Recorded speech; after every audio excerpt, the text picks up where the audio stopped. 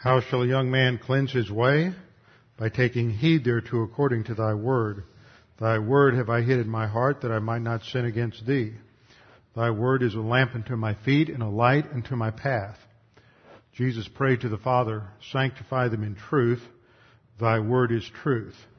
For the grass withers and the flower fades, but the word of our God shall stand forever. Before we begin our study this evening, we'll take a few moments for silent prayer to give you the opportunity to use 1 John 1:9 if necessary, and then I will open in prayer. Let's pray.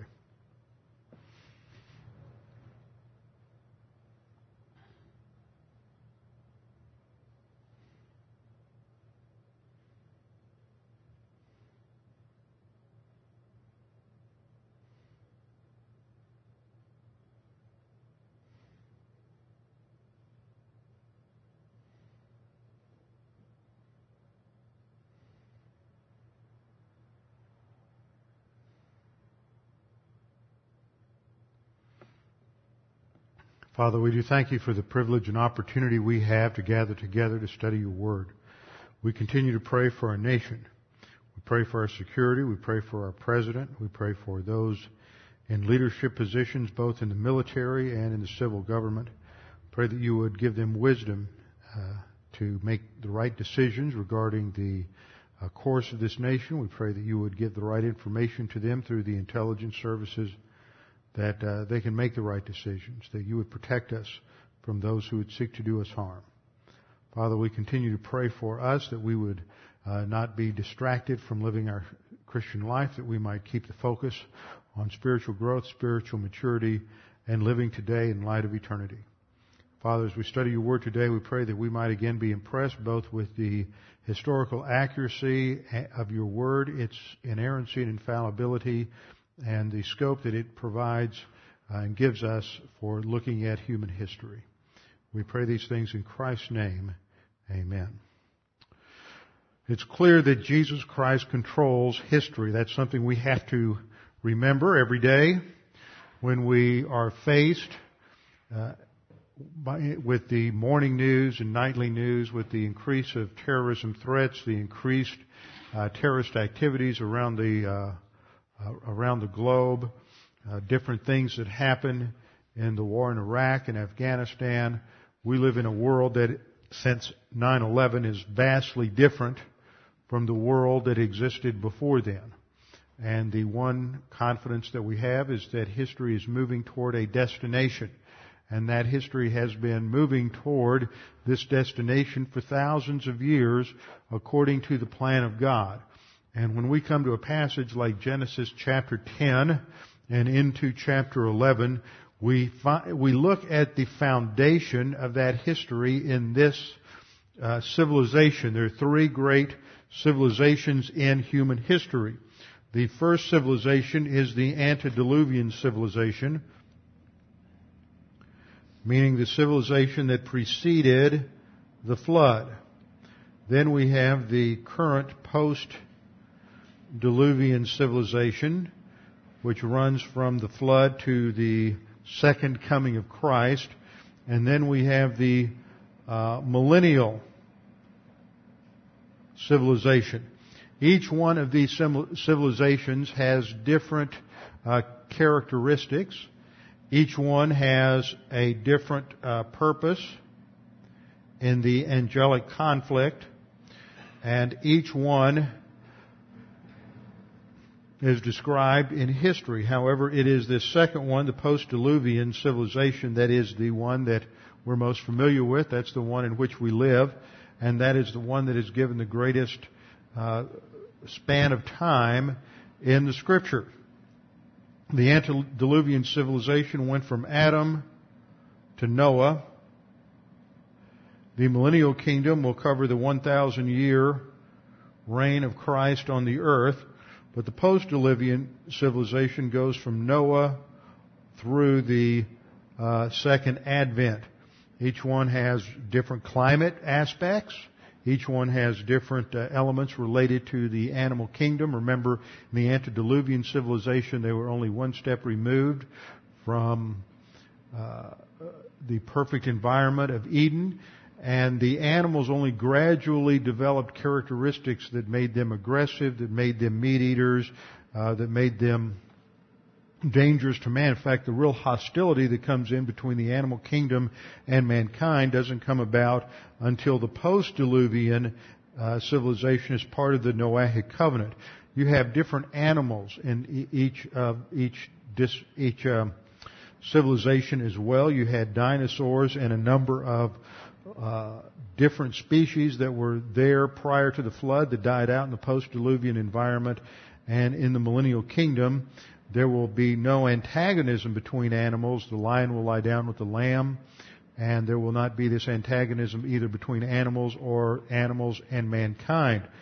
So we're looking at this post-Diluvian civilization, and it begins with the three sons of Noah, Shem, Ham, and Japheth. And we're covering the section in Genesis 10 that begins with Japheth. Then we get an expanded genealogy from Ham, and then we go to Shem, and then Genesis 11 gives us even a more detailed look at Shem. So obviously it's building to the focus on the descendants of Shem and how that fulfills the blessing that's in the Noahic covenant. That's in the Noahic oracle that comes at the end of Genesis 9. If we're going to understand what is going on in Genesis 10 and 11, the framework is really established back at the end of chapter 9 with the oracle of Noah, when he curses Canaan, blesses Shem in the realm of his relationship to God, under the terminology, blessed be Yahweh, the God of Shem. And then the blessing for Japheth in verse 27, may God enlarge Japheth. Now this works itself out when we get into Genesis chapter 10. Now, we don't have a lot when it comes to the descendants of Japheth. It seems rather brief in the original. We only have 5 verses. And these 5 verses give us the descendants of Japheth. He has 7 sons, as we covered last time. 7 sons mentioned in verse 2. Of those sons, only 2 are singled out with their descendants. Gomer is mentioned in verse 3. We have 3 of his sons mentioned. And then the sons of Javan, another son of Japheth. And we have 4 of his mentioned. So that gives us a grand total of 14. Yet the emphasis here is on this expansion of Japheth. And it's not that apparent to us when we look at this, because when we compare the number of descendants for Japheth to the number that are listed for Ham and for Shem, Japheth seems to get sort of a short shrift. Not much is mentioned here. And because all of us, as far as I can tell looking around the room, are descendants from Japheth, I've spent a little more time there. That has more to do with Western European civilization. And when we get to verse 6, probably tonight, and begin to look at the descendants of Ham, that's a little more familiar to us because these involve people who are mentioned frequently in the Scripture. And so there's less confusion there, although there are a number of groups of people who are descendants from Cush that are they're not clearly identified. We know very little about them. They're not mentioned again in Scripture. And then we come to the descendants of Shem in verse 22. And again, we're familiar with those particular people. The thrust here is to demonstrate not only descendancy as to who comes through what line, but it is also to demonstrate certain family allegiances and alliances that become dominant later on in history and become important in understanding different aspects of prophecy, some of which I went over last time, and I want to come back and revisit that tonight before we move on into a look at Ham. But when we look at this structure, we see that it is an expansion of the cursing and blessing of verse 25. The only time we have any diversion in this chapter is an explanation in verses 8 through 11 of the beginning of Nimrod's kingdom. And there we immediately are introduced to the fact that there is an ominous overtone here that he is the founder of Babel. And that immediately tells us that this is something that's negative. And so this is the only thing mentioned of the descendants of Ham. And of course, if you were reading this as a Jew, the fact that Canaan is a descendant of Ham would also have very negative overtones. Then after you finish the 3 genealogies of chapter 10, there's a 9-verse expansion on the Tower of Babel. So everything really focuses on what is happening at Babel. But because we're so unfamiliar with these names and nations and everything, it's important to go through this in order to familiarize ourselves with something about who these people groups are. Second reason it's important is because these chapters, as I've said again and again, from Genesis 1 through Genesis 11, are under assault and have been under assault ever since the birth of the so-called Enlightenment in the 17th century. That one of the basic undergirding assumptions of the Enlightenment is that you really couldn't trust any of the stories, any of the histories that had been written prior to the 1600s. That's the enormous arrogance that came into Western civilization through philosophy as it threw off what they considered to be the yoke of religion. And in some cases it was because of the way the Roman Catholic theology operated. And it did not allow any room for investigation within a biblical framework, and it was too bound by tradition. It too had basic epistemological problems. But beginning with the birth of the Enlightenment, you had scholars questioning the historicity of Genesis 1 through 11. Whether creation could have occurred that way, whether there was really a universal flood, whether the table of nations in Genesis 10 was accurate or not, and how could we know these things? And more scholars began to doubt the historicity of these 11 chapters. And so you have many people who don't spend any time studying them in terms of their historical value and their historical significance. And frequently, when you get to a chapter like chapter 10, you will find that pastors will simply skip over it, or they'll teach the whole chapter in one 40-minute lesson and exposition simply because they don't want to run the risk of boring anybody to death with all of this minutia related to people that apparently don't have any relevance to us today. But we understand that all Scripture is God-breathed and is profitable for doctrine, for reproof, for correction, for instruction in righteousness. And if the Holy Spirit took the time to record this in Scripture, then it's important for us to understand it. And it may simply be because this gives you a framework for your thought. It may also be because it is going to increase your confidence in the historicity of the Scripture, the accuracy of the Scripture, so that when the Scripture teaches you about other things related to either your spiritual life or other dimensions of life, then you know that you can count on it. That in areas where we can evaluate the Scripture because of known history or historical events, we know that it is trustworthy and it is, therefore, what it claims to be, the Word of God.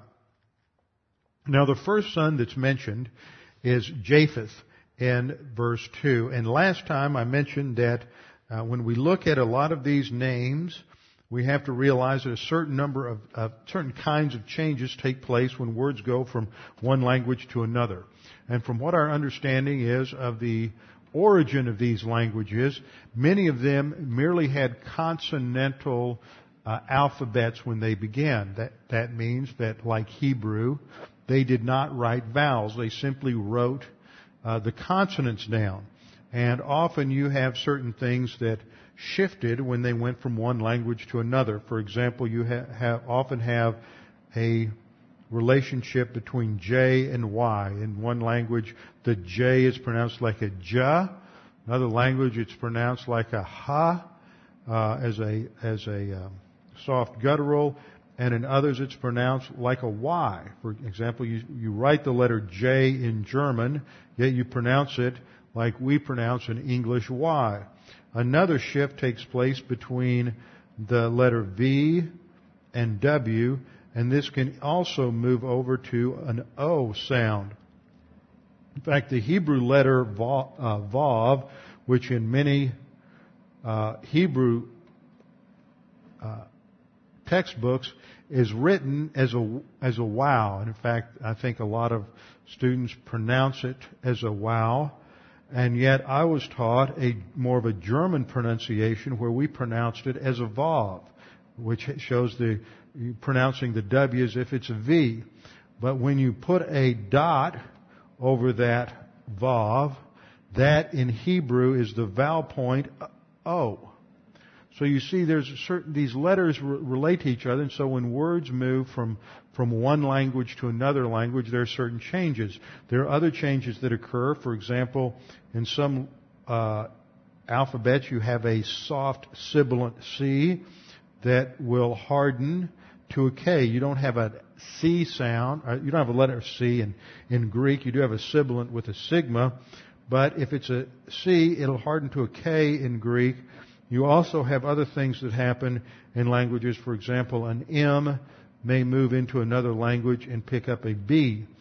For example, in Latin you have the word numerous, and when that comes into English, it becomes number. So you have to trace these things. This isn't easy. There's not too many people who are doing technical analysis on tracing out the Table of Nations these days. And that's primarily because in vast amounts of scholarship, they just reject the historicity of this out of hand. This is just some made-up document that was written to justify Jewish aggression against the Canaanites. My, doesn't that have a modern ring to it? We're just, it's just the same song, second or third or fourth verse all over again. Well, and what's interesting is when you get into Japheth, and you have that J-A-P-H-E-T-H,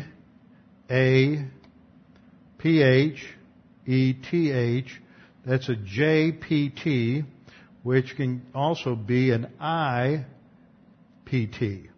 And I pointed out last time that in Greek you have a figure known as Iapetos, who is the father of the Greeks. And Aristophanes, the clouds, Iapetos is referred to as one of the titans, and he's referred to as the father of Atlas. So this stuff merges into Greek mythology. According to Greek legend and mythology, Iapetos was the father of not just the Greeks, but the entire human race. Uranos, which is the Greek word for heaven, which comes across in English to Uranus, which is the name of the eighth planet.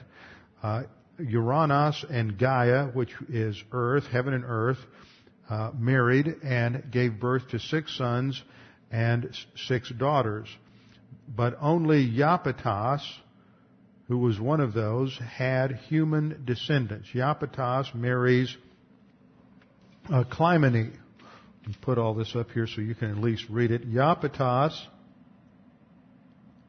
marries Clymene, and they have a daughter, which is written in Greek, Okeanos, which comes across to English as Oceanus. Notice how that K went to a C, to Oceanus, as well as Prometheus. Remember, it was Prometheus who's chained up on the rock. Prometheus and 3 other sons. Prometheus has a son known as Deucalion. And this is the Greek Noah. Deucalion is the one who's responsible for saving the human race during the time of worldwide collapse. And Deucalion then has a son named Helene. And of course the Greeks are known as the Hellenes. That is a very ancient name for the Greeks. And he has a son named Ion. Now remember, in the Table of Nations you have a grandson Javan, and that is these go together, Ion or Iona, and the Greeks were also known as Ionians. So this shows that according to Greek legend, there is a grandson of the second generation after their flood is Ion, comparable to Javan, which correlates with what you have in the biblical genealogy. And according to Homer, the majority of the Greeks were Ionians. Now, one of the other interesting things that happens in history is that you have the division of the human race into three groups. According to Genesis chapter 9, there's the Hamitic descendants, the Shemitic descendants, and the Japhetic descendants. Now, the Japhetic descendants split very early on into two basic groups. There's the western branch, and then there is an eastern branch. The eastern branch became known as Arius or Aryans. The eastern branch, which goes on into Europe, had a different name, which I've lost somewhere down in my notes right now, but we'll come to it before long. And this, again, was a name that is also related, as we'll see. Oh, I know where I put that in my notes. That's going to be down under Javan. It's Yavanas. Yavanas. So these were ancient terms for these two divisions under Japheth, and Yavanas and, of course, Javan are etymologically related. So you can see that just 2 generations from Noah, you have a major split between two groups. Now, the eastern Japhetic groups, known as the Aryans, give birth to the Persians and the northern Indian tribes in India, which would include modern Afghanistan and Pakistan. Now, on the Indian side of this family tree, the Noah character is known as Satyarata, and that's spelled Satyarata,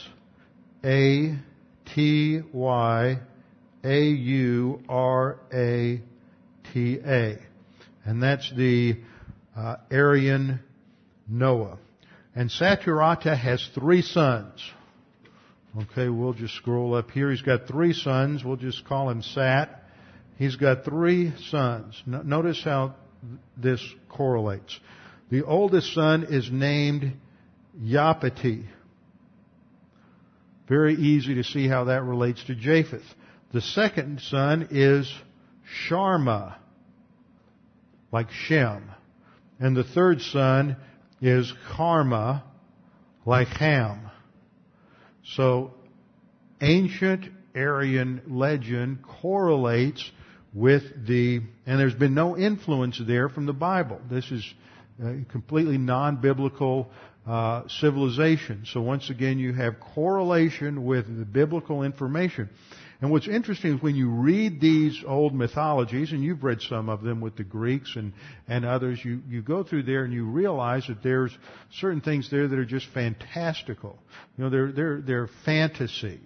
You know, they don't fit into reality. And then when you come over and you look at the Scripture, you just see this bare bones outline, and there's no extreme claims. You don't find odd, unusual things going on that stretch your credibility.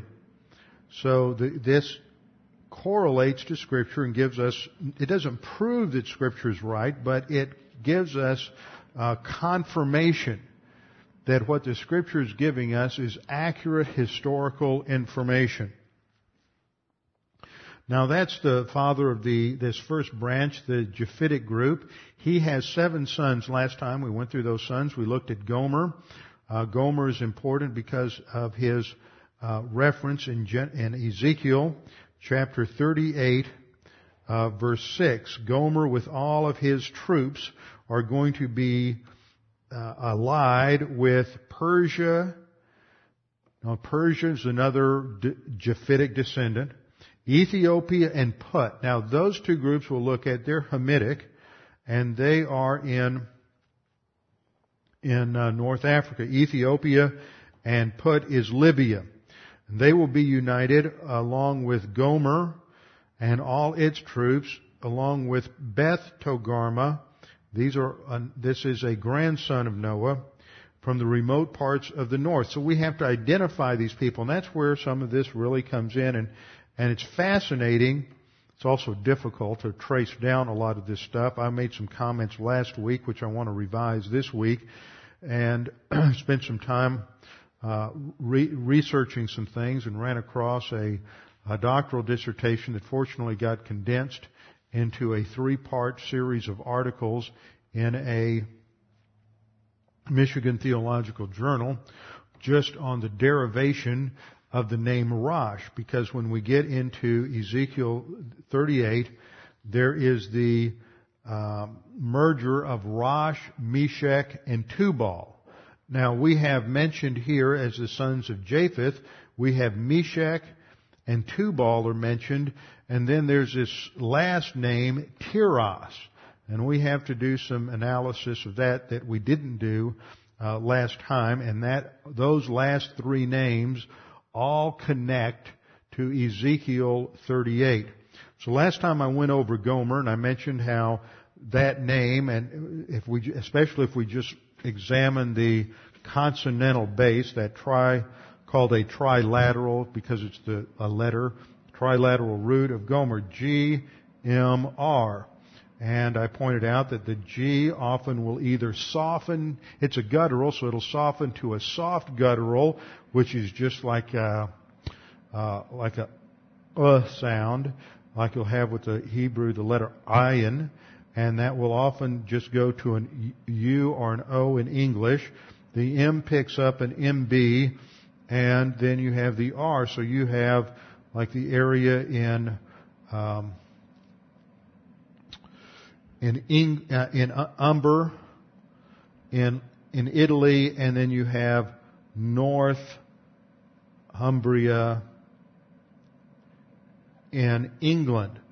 Another way that you can take this is if in the GMR, the G hardens to a C or K sound, you end up with KMR or CMR. Now the CMR spelling goes to the Cimmerians. Cimmerins, and they lived in the area north of the Black Sea, in what is now modern Ukraine. And it's interesting how that terminology goes down through history, or at least the root letters. You also have another way in which this spelling goes is the G stays the same. The M moves to goes to a letter U, and the R goes to a letter L, which becomes the root of Gaul, or the Galicians, which is the root for Gallic, or Galatians. And there's a reference in commentary on the life of the Apostle Paul, where he is writing about, where the author has been doing his homework, and he calls the Galatians Kimmeric Gauls. Ties those two things together. And this basic word, Kimmeric, which is related to the Cimmerians who inhabited the area north of Turkey, north of the Black Sea, the Welsh, who are Gauls, they're Celts, refers to themselves in their own language as the Kimri. You have a place in Denmark called Kimmershaven, or in English it would be Kimri's Haven, and that is related to this same root. So you end up finding Gomer's name just plastered all over Western Europe in one form or another. It's tied to It's tied to the Irish. It's tied to the Celts. It's tied to the Gauls in France. It's tied to the other Gauls who went east into Galatia. It's tied to the Umber area in North Italy and Northumberland in England. It just shows up all over England. All over Western Europe. The second son we looked at last time, Magog, and we saw Magog as a key figure in Ezekiel 38:2. That invasion from the north there is often referred to as the Gog and Magog invasion, and that related to an area in Cappadocia. Both Magog and Gog were tied to the Caucasus area, which is up in that southern Russia area. They're tied to the Scythians, and it is the descendants of Magog that make up the core, or one core group part of the Slavic or Russian people. Then you have the Madai.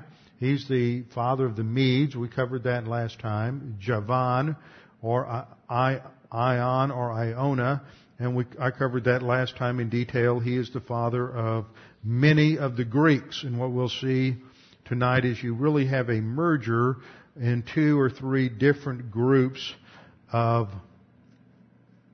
here that merge together in terms of their being the father of the Greek people.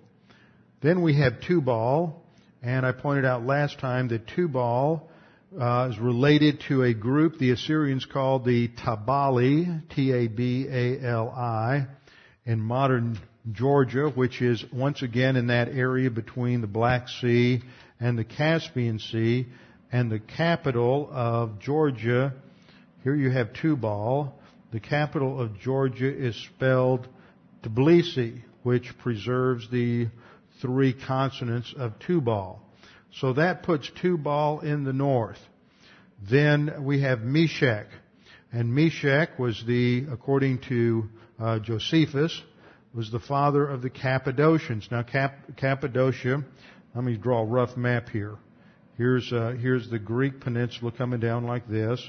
Then you have the Dardanelles and the Bosphorus, and up here is the Black Sea. And here you have Turkey. And part of Turkey here in the central western part was Cappadocia, just south of the Black Sea. Over here's Ararat, located here, and then over here further to the east is the Caspian Sea. So a lot of this is taking place in this general area. You have the Cimmerians up here to the north of the Black Sea. You have the Cappadocians here to the south. This is Meshech, and they eventually migrate to the north. Then you have this last group, Tyros.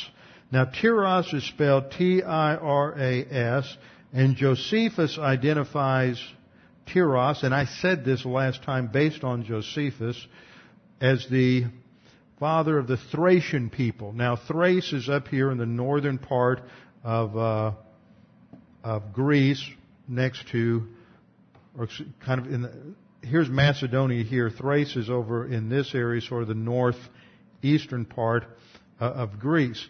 But Josephus was mistaken. He based his identification simply on the similarity of sound, which in many ways can help you, but in some ways can lead you astray. And what we have here, remember, you take out the vowels, and you end up with 3 consonants, T-R-S.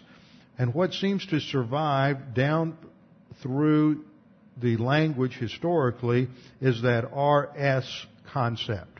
That R-S consonant, various words based on that, show up in Egyptian literature, show up in Assyrian records, and also show up in Hittite records. And these people were quite dominant in the ancient world. We're talking the period from roughly 2500 BC, which is not long after they came off the boat. That's the ark. To 1500 BC. They begin to go through a military decline between 1500 and 1300, or probably closer to 1300 BC. And as a result of that, They dominate in this area, which is like eastern Turkey, Armenia, northwest Syria today, under what was known as the Mitanni Kingdom. And they deteriorate about 1300 to 1200 BC, and guess which direction they go? Due north into Russia. And it is those descendants who, incidentally, were blue-eyed and blonde. And we have his records that we've uncovered in Egyptian archaeology that give us documentation on this. For example, there's an Egyptian inscription from the 4th dynasty. That is very early. First dynasty is right off the ark. In fact, I'm of the opinion that the first pharaoh of the first dynasty was probably Ham. Those early founders of those civilizations were Ham, Shem, and Japheth. They don't die until 500 years after the flood. So they're around for many years, and they are the ones who built those early civilizations. So Ham, I believe, was probably the first identified with the first pharaoh, and later becomes identified with the chief of the Egyptian pantheon. But that's a totally different study. I don't have time to get into all of that this evening. But we have an Egyptian inscription from the 4th dynasty, which according to Egyptian dating is about 2600 BC. And in the past I've done an analysis of Egyptian dating, which is probably off as much as 300 years. So if the 4th dynasty if you correct that date to about 2300 BC, then that places this very early. And it mentions in this one inscription, it mentions a favored male servant who was from the country of Rosh. Now, where this gets important is because it is the last 3 sons of Japheth are Tubal, Meshach, and Tiras. Where I'm going with this is Tiras is the Rosh of Ezekiel 38. So just hold your place here, because there's an important exegetical factor in understanding Ezekiel 38. Ezekiel 38:2 says, Son of man, set your face against Gog of the land of Magog, the prince of Rosh, Meshach, and Tubal. Now that's the New King James Version. In some modern translations, they will translate that as the chieftains of Meshach and Tubal. They translate Rosh that way because you see the Hebrew word for beginning. Remember, we studied this in Genesis 1:1. In the beginning, Bereshith. Rosh is also the Hebrew consonantal pattern for beginning or first one, or came to mean chieftain. So there's a certain number of commentators today that take the Rosh of Ezekiel 38:2 as an adjective referring to the chief of these nations. And I've spent a lot of time on this with this dissertation and these articles. And this guy's done a fantastic job of demonstrating that this is a noun, it's a proper noun, and it refers to a people group. And he goes back through all of the proper documentation in order to establish this. And so what has happened is a lot of modern translators have put their emphasis on the Vulgate. Jerome was the early church father who translated the Hebrew Old Testament and Greek New Testament into Latin, and that's the Catholic Bible. And he could not find a reference to Rosh anywhere in the Old Testament, and he couldn't find a mention of Rosh in Josephus. So his conclusion was that this wasn't a name of a people, but it should be translated chief or head or prince. And so that erroneous translation entered into the history of translation. But it was based on the fact that Rosh is really they didn't understand that Rosh was a form of Tiras. And that's where it comes from. And so once again it traces right back to the Table of Nations. So this Egyptian inscription from the 4th dynasty mentions a male servant from the from the country of Rosh, spelled with an A, not with an O, but it's the same consonant pattern. Later, 1,000 years later, in 1570 BC, there's a New Kingdom text that mentions the land of Rishu, which also is located to the far north of Egypt. Then there's another inscription from the time of Hatshepsut, about 100 years later, in the mid-1400s BC, or if you take a revisionist view on the dates, as I do, probably much later than that, that mentions the country of Reshet. And then one of the more interesting things is, and I find it interesting because of all the work I've done in Judges in the past, Judges 3:8 mentions a king in Aram Naharaim called Cushan Rishathaim. And Cushan is this king's name, and he is called Cushan Rishathaim. And it is this root right here that we're looking at. This is the root for Rosh, and it's Cushan of the Rishites, actually. And what we know is that if we look at a map of Syria and Iraq, you've got two rivers that come down and merge, and one is the Tigris and one is the Euphrates, and these are the two rivers. Cushan Rishathaim was the ruler of Aram of the two rivers, Aram Naharaim, which is just a Aramaic form of our word Mesopotamia. Meso meaning middle. Potamia is the Latin for rivers, the middle of the rivers. And so we call that area in Iraq Mesopotamia. And Cushan of the Rishathites ruled that area. Well, in the middle 2nd millennium BC, from approximately 1550 BC up to 1300 BC, this area was called the Kingdom of the Mitanni. And you have a group of people who seem to be Semitic, but they are ruled by a Japhetic or foreign aristocracy, a military group that has come in and conquered them, and they were blue-eyed blondes, and they came from the north. And we have records from Pharaoh Thutmose II and Thutmose III where they captured large numbers of slaves from this area that were blue-eyed blondes. Now, if you go into that area today, we're talking about Syria, Armenia, you're not going to find any blue-eyed blondes. And yet they had large numbers, huge numbers of blue-eyed blondes in that area. And there are a number of different tombs related to different leaders in that roughly 15th to 16th century BC that have pictures of these blue-eyed blondes. And it was after they were finally defeated, about 1250 BC, which is during the time of the Judges. And it is when they're finally defeated during that time that this blue-eyed blonde group migrates north and ends up in Russia.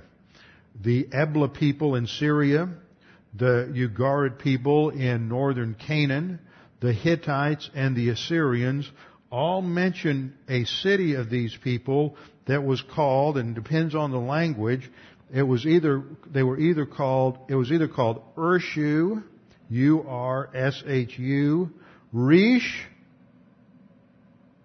or Urash, U-R-A-S-H. So you see how this all fits together etymologically.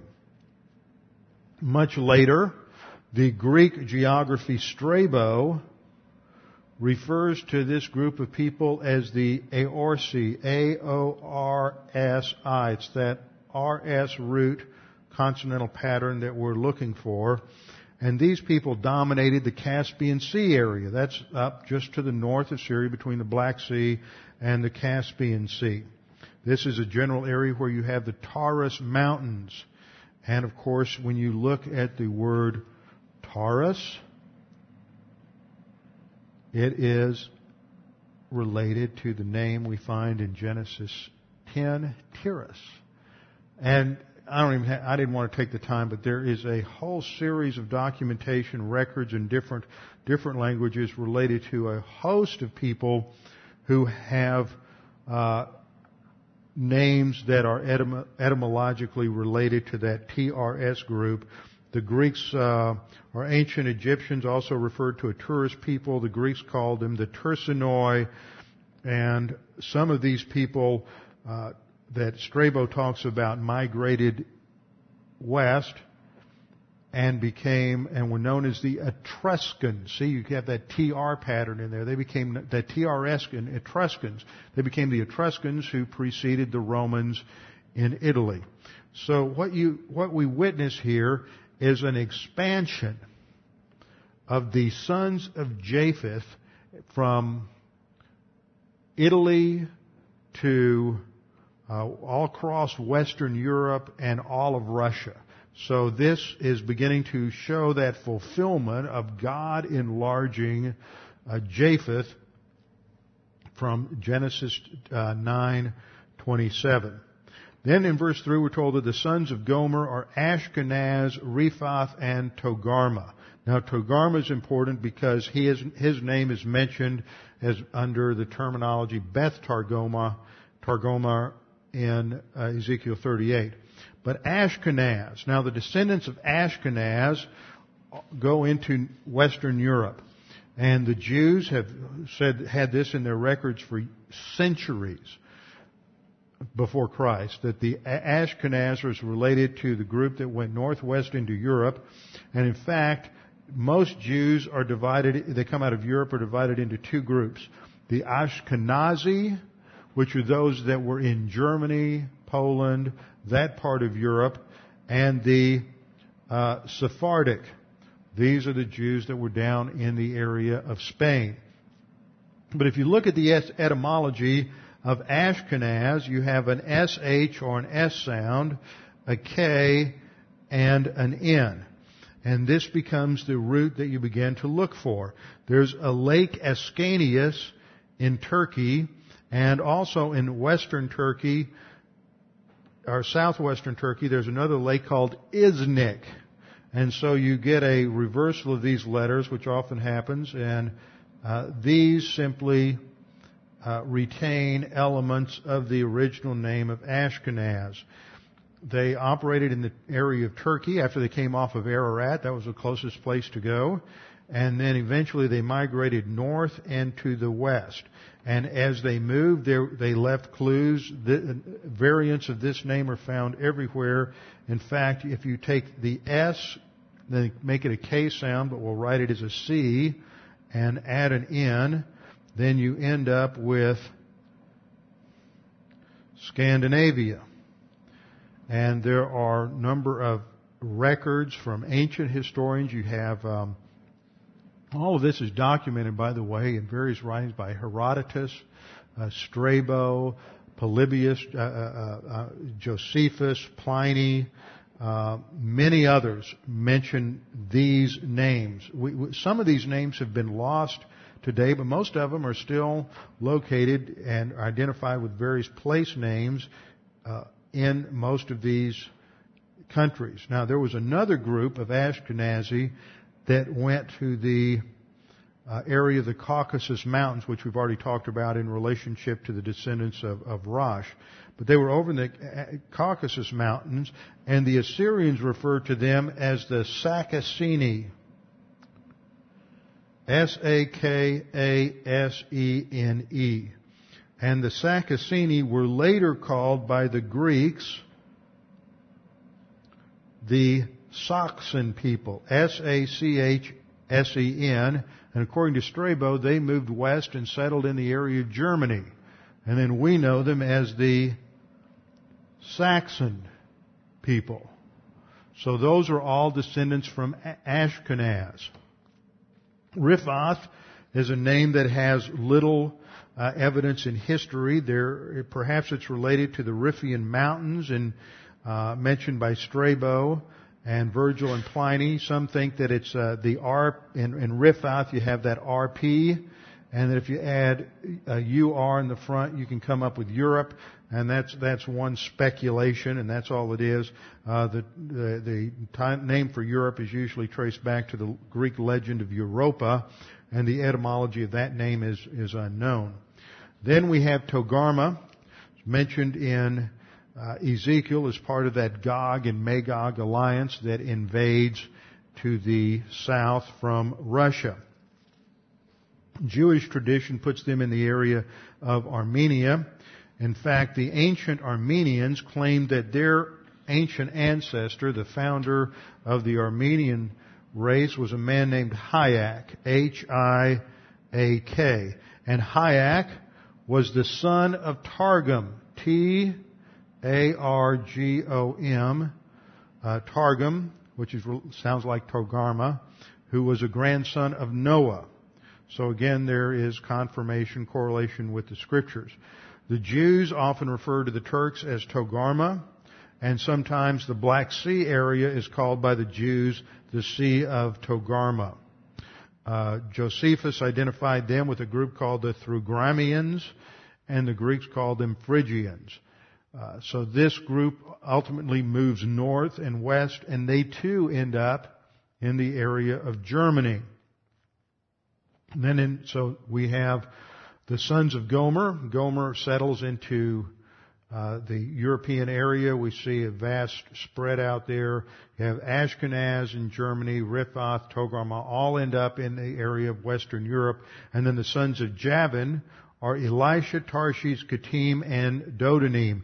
Now, Javan is the father of the Greeks, and these names all come down into Greek history. In fact, Elisha is a name that is corrupted into Hellas.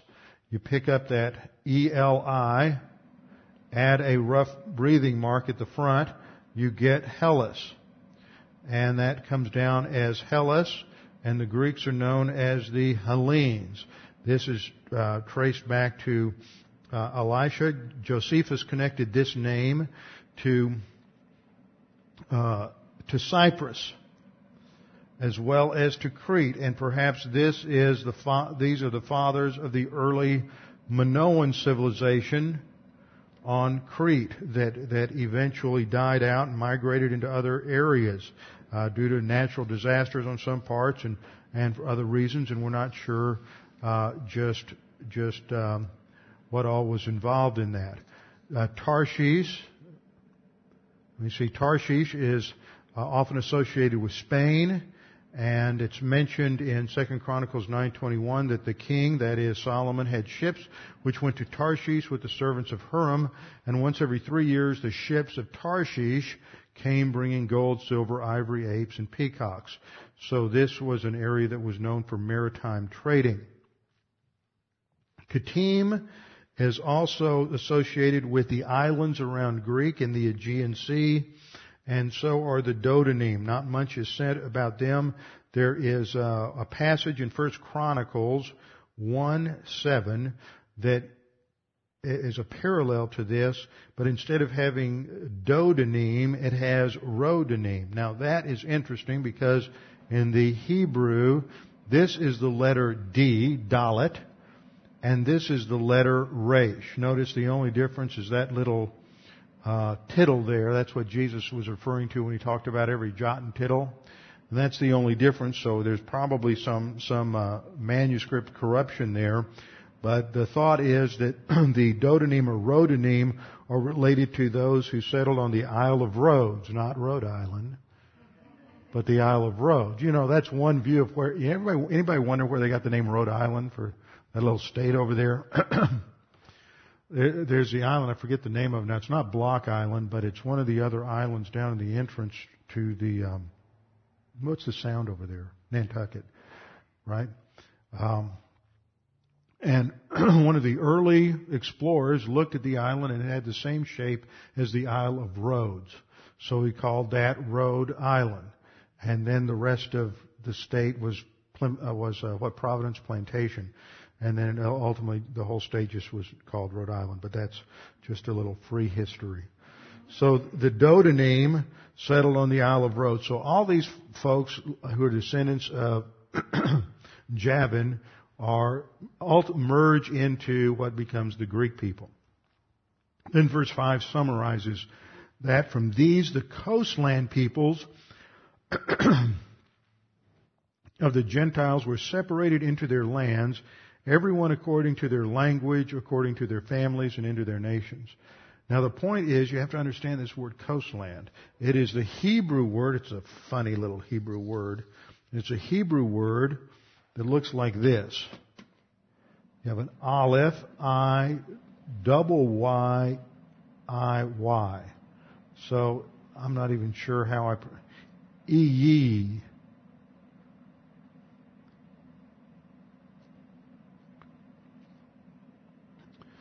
And this word means coastland, but it's applied in a tremendous number of passages, and it refers to all those basically Gentiles who are living off to the northwest somewhere. And it doesn't just refer to people who are living on the coast, but it basically refers to Western Europeans. And if you think about it, from the islands around Greece, the islands, you go to Sicily, you go out to Ireland and England, and then you go on up into around Scandinavia. There's a tremendous amount of islands, and if you look at a huge map, Western Europe almost looks like a peninsula sticking out. And so these are the coastlands, and that's what that is a general term for, describing that group of people. So it includes everyone from the Russians to the Western Europeans, and it's a beginning point of the fulfillment of their expansion. Now, eventually, the Western Europeans expand to North America and South America, and through all of the great explorers of the 15th, 16th, 17th centuries, you have the establishment of Western European colonies all over the world, so that by the early 1900s, there was a saying that the sun never set on the Union Jack. The Union Jack was the flag of Britain and the British Empire, and they had colonies all over the world.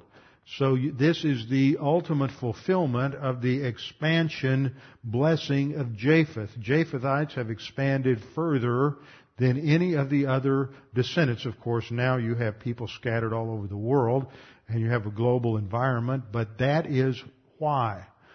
Why did that happen?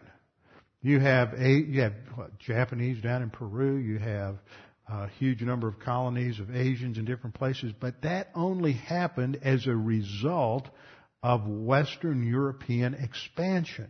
If it weren't for Western European expansion, all the Japanese would still be on the island of Japan.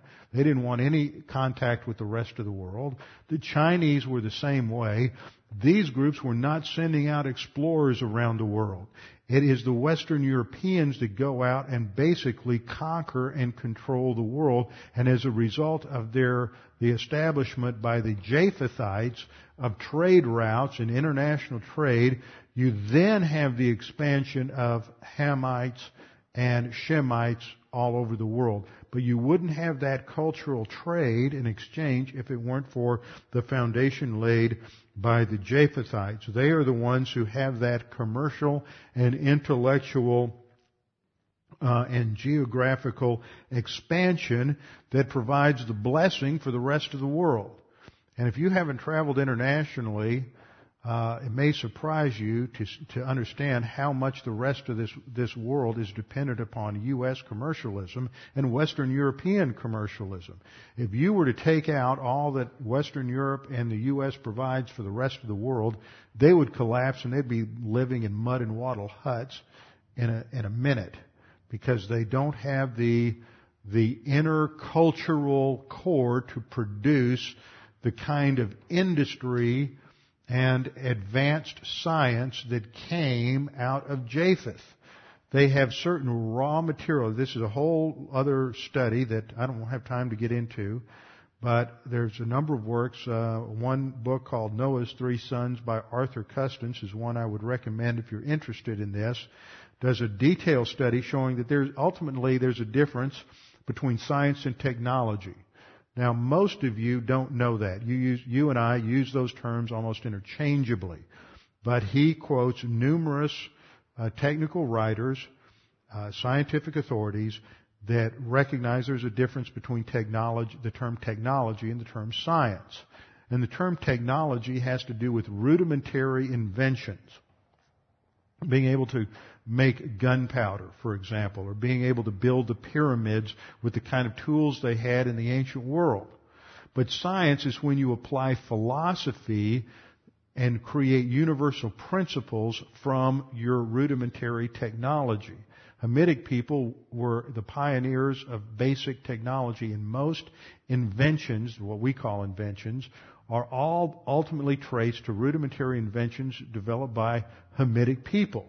In fact, he makes the claim and documents it that Japhetic people haven't contributed a single invention in human history. By that, you have to understand what he means by invention. He would not classify the automobile as an invention. He would classify the wheel as an invention. Okay? Rudimentary tools, basic things that undergird all other developments. We classify something like the cotton gin as an invention, but the cotton gin is based on other rudimentary things that we just put together in an innovative way to create a new kind of tool. And it was those other aspects, those other developments that are the inventions. Like paper is an invention. It's just taking raw materials and coming up with something new. And his argument is that Japhetic people took the raw technology of Hamitic people and expanded it. And that's where science and philosophy comes in. Then when you apply philosophy, which is the contribution of the Greeks, to the rudimentary principles of Scripture, you develop what?